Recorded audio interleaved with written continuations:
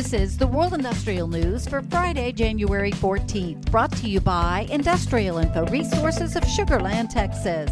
This newscast is sponsored by Waygate Technologies. You should never have to question your equipment. With remote visual inspection solutions from Waygate Technologies, you never will. Visit waygate-tech.com and start saving time today.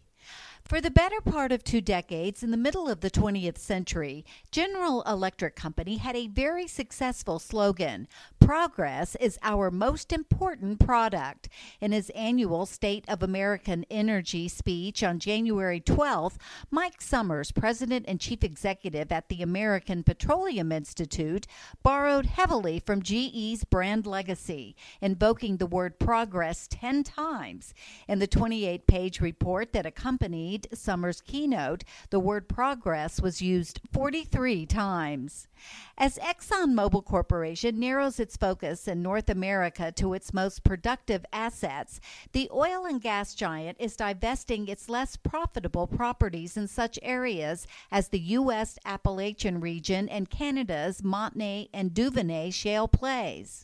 Despite recent increases in global oil and gas prices, ExxonMobil and other industry majors have been reevaluating their holdings after prices crashed during 2020's COVID-19 outbreak, while investors have been pressuring executives to scale back inessential fossil fuel developments.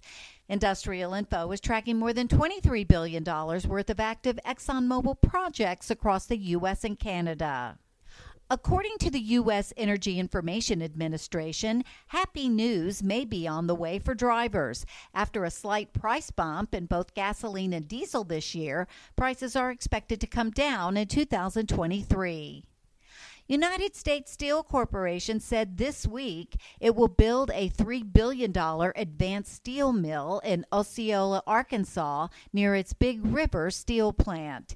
And in a sign that the industry is seeing better days, Texas oil and natural gas producers paid $15.8 billion in state and local taxes and state royalties in fiscal year 2021. That's up by 20% from the previous year, the Texas Oil and Gas Association said this week. For details on these and other breaking news, read the full stories at www.industrialinfo.com.